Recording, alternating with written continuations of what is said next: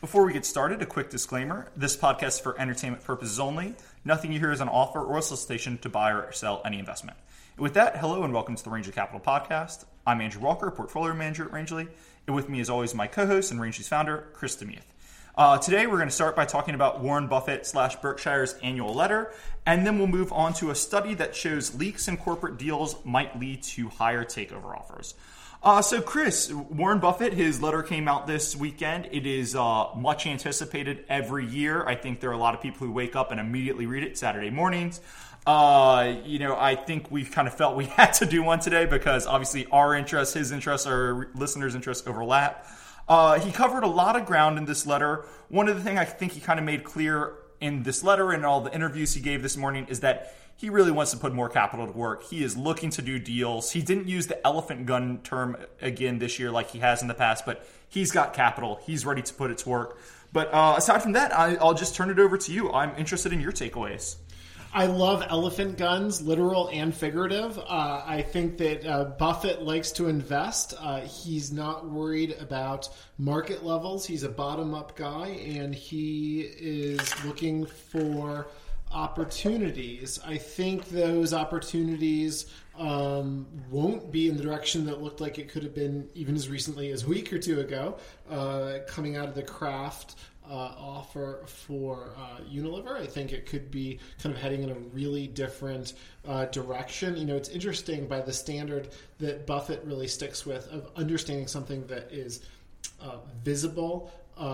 Typically he uses the 10-year time frame, which sounds like such a long time, but 10 years of really being able to understand the business. But it's changed so much what that would be. I think that that's a different set of businesses than would have made the cut in years past. Yeah, so, my personal takes when I was reading the letter is I was kind of reading it and I was thinking, hey, is this really this year's letter or last year's? Like, I started reading it and I was kind of like, I feel like I've read this before, which I think kind of speaks to the consistency of Warren Buffett in his thinking. You can read this year, you can read last year's, and he's hitting on the same points over and over again. So I didn't think there was that much new in it. One thing I really thought was he came out really strongly in defense of stock buybacks, which I thought was tremendously interesting, that he thought he needed to put some of his precious real estate there. And then I noticed some interesting things he said about the individual stocks in his portfolio, but I don't know if you want to comment on, stock buybacks, kind of the similarities with last year's letter, or if you want to go to the stocks he discussed. In terms of the similarities with last year, I think that, and this made me a little sad to think this almost, that the soaring kind of overarching tone kind of hitting on some of the things that he has in the past sounded kind of like a swan song. Like he really had this big kind of almost ode to America and the American market system. And maybe he often sounds like this, but I thought it was almost nostalgic. And this is dark, and I wasn't. This kind of popped in my mind. But recently, he's been talking a lot more about charity. He's been making the rounds a lot more, and he just sold his California beach home that I think he's owned for like 40 or 50 years. And somebody kind of said, like, hey, when you look at that and you look at these letters kind of are talking about longer term increments and everything, people were wondering if he's got some health news that the rest of us don't know about, which is a little dark, but it kind of does fit with that theme. Go ahead. Related to that, he was reflective. He talked about the bet that it looks like he's definitely going to win between the S&P and a basket of funded funds. It also looks like the S&P will probably win that bet against Berkshire itself, if that had been the bet. But I had made the offer to redo the bet with Rangeley, and he turned it down, but sent a nice handwritten note and specifically kind of made light of, he's not going to be starting 10-year bets at this point. Yeah. Well, there was a line in there, I believe, where he said, I think it was with Google's chairman, he had taken a bet, and he kind of appreciated that the Google chairman thought Warren Buffett would be around in 10 or 15 years to collect. Let's turn to the stocks. So there were a couple of interesting things I noticed in the stocks. He mentioned in the stock section, he said, hey, not included in our common stock is this B of A preferred stock that comes with a lot of warrants.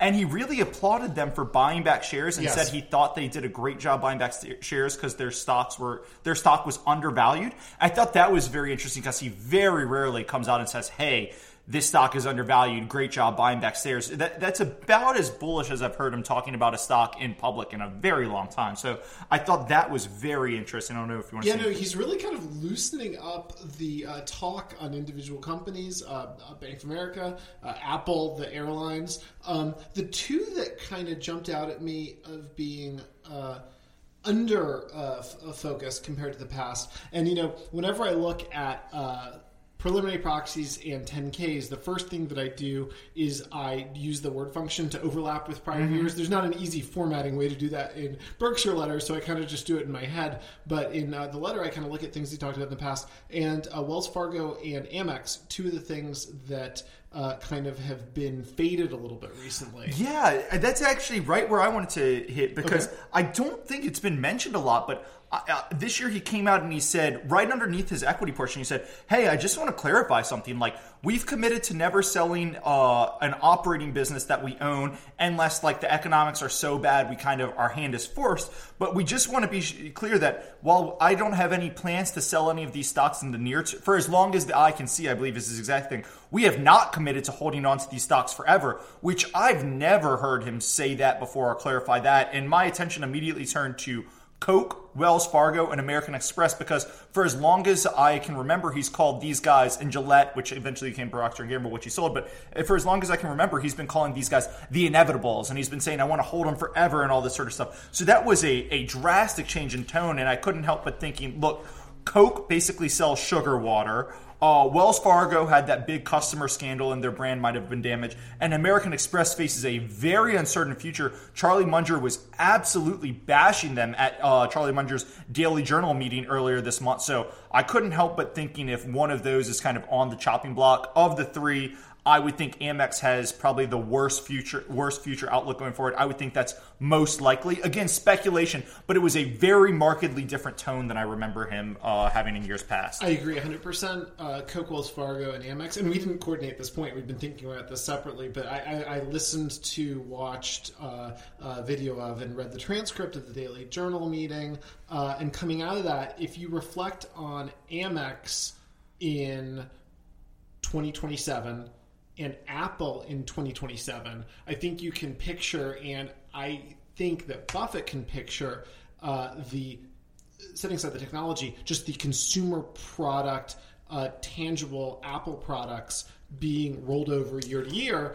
He says sticky, which is funny because my very young kids steal and make physically sticky all of my Apple products at my house. But it is so convenient, just one sentence tangent. I have use the wireless earbuds, and I was thinking, gee, I don't even really like them as much as some of the competitors, but I'm just already in the environment, and people are going to keep rolling over Apple. You can value it on that basis as a consumer product company. I think you can see Apple in 2027 more clearly than I think or he can see Amex in 2027. If you think of Amex, like what is Amex? Amex is you pull out your card and you swipe and it gives access to a bank account. Amex is in some extent, in some ways, a middleman between your bank account and the restaurant that's getting paid, right? Yep. And when you think of an Apple Pay, and a lot of people pointed this out when an Apple Pay, hey, right now Apple Pay is just giving you access to your credit card. You don't have your credit card, it's digital. But at some point, why doesn't Apple Pay cut out the credit card? And Amex was a premium product. There was that brand with Amex, there was that trust, and there was a little bit of, you pulled out the Amex and your date saw you had an Amex and you look like a big shot. And if everyone's paying with their phone, Amex loses a little bit of that brand. Chase Sapphire, a lot of these guys have really ramped up their rewards. I think Amex's moat is under siege on all aspects, so it kind of makes sense that it might be the most up for the chopping block. Do you want to say anything else there? Or I've got one more thing I want to talk about. On the letter? On the letter, I've got one more thing. I have one last thought, which is mine was successor. Yeah, you go first. That Buffett is talking about his successor. Can I quote very quickly just a sentence or two? Yeah. So Ajit ensures risk that no one else has a desire or capital to take on. His operation combines capacity, speed, and decisiveness, and most important, brains in a manner unique in the insurance business. Yet he never exposes Berkshire to risks that are inappropriate in relation to our resources. Ajit has created tens of billions of value for Berkshire shareholders. If there were ever to be another Ajit and you could swap me for him, don't hesitate, make the trade. Andrew, I think Buffett made the trade. I think a lot of people were thinking along your lines that this is the clearest indicator yet that Ajit is his successor. He has been singing Ajit's praises for years and years and years. Here's my only counterpoint. So if you think back to Buffett's 2014 letter, which was the 50th anniversary, 2014, 2015 was the 50th anniversary letter for Berkshire. And Charlie Munger actually had a blurb in it where Munger basically said, hey, Ajit or Greg Abel are two of the best managers in the world. And he basically said one of them is going to replace Buffett when Buffett passes away. My only thought here is Ajit is 65. Greg Abel is, I believe, 54 or 55. If I kind of think successors, we've talked on this podcast how 65 is a ridiculous retirement age, but I don't know if naming a 65, 66-year-old, actuarially it might be 69 by the time he takes over for Buffett, and naming him as the CEO makes as much sense as a Greg Abel, who is 10 years younger and can kind of actuarially run Berkshire for another 9 or 10 years versus Ajit. But I think clearly Buffett senses a kindred soul in Ajit, and I think he might be the favorite. He might be in the lead at this point. Transitions are rough, and so when you can pick much younger people, it's wonderful to have fewer transitions, kind of skip one. But it's just the reason why I read that is it sounded so much like the verbiage of what would you want in a leader. And look, if you think back to the kind of darker health thing, I thought like this was the highest praise we've heard him give. Though he has said to throw Ajit the life raft if it's between me, Charlie, and Ajit before. We have heard him say that, but this was the highest praise. It might really be setting up for the successor. Who knows? I'm sure people will yell at me for infusing dark thoughts into this podcast. Want to turn to deal making? I do. All right, so let's go to deal making slips lead to higher offer.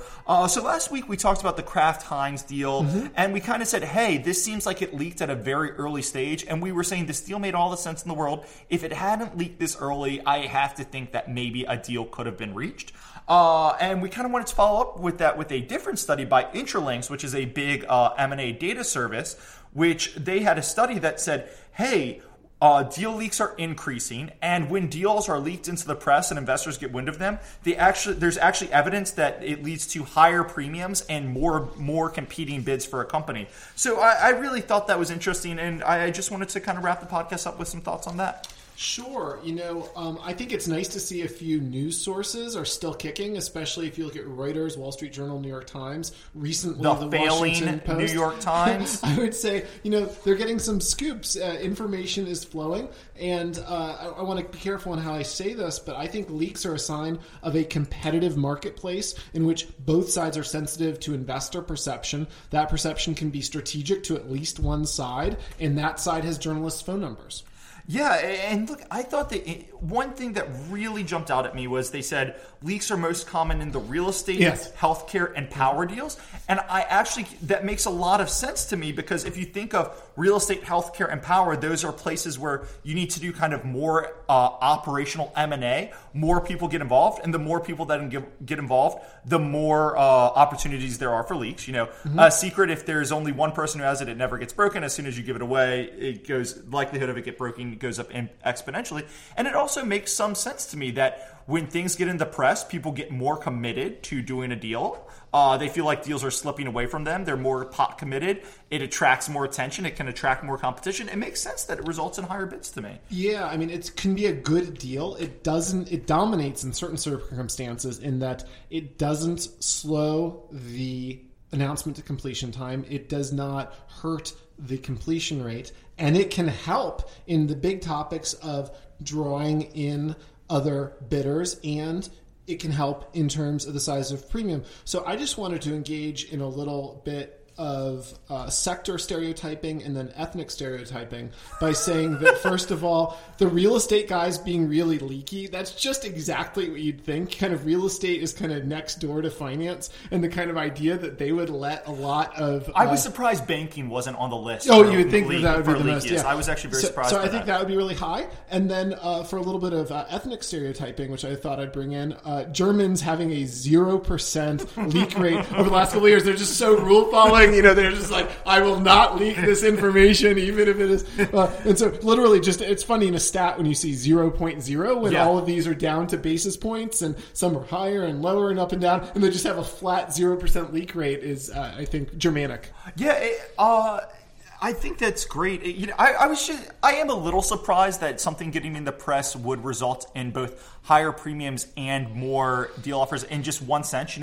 There are these high-paid helpers who are called bankers who are shopping the things, and if something getting leaked results in higher premiums and more bids, it suggests that bankers aren't doing the best jobs of shopping these things, and it calls into question a little bit of what they're getting paid for, because they do get paid a lot of money for these things. They do. I like to think that there's a lot of coordination between us poor schmucks who own the stuff and our management teams, and less coordination between the two management teams working on a deal. But in the certain circumstances, those two management teams have more interests aligned. They can spend a lot of time on comp. They can spend some time on office space or things like that, titles. And I think that the leaks are when that, in my mind, pernicious coordination, I like the one being coordinated with, not the one being coordinated against, gets broken. I think it's a great point because, if I'm trying to buy your company and all you're thinking about is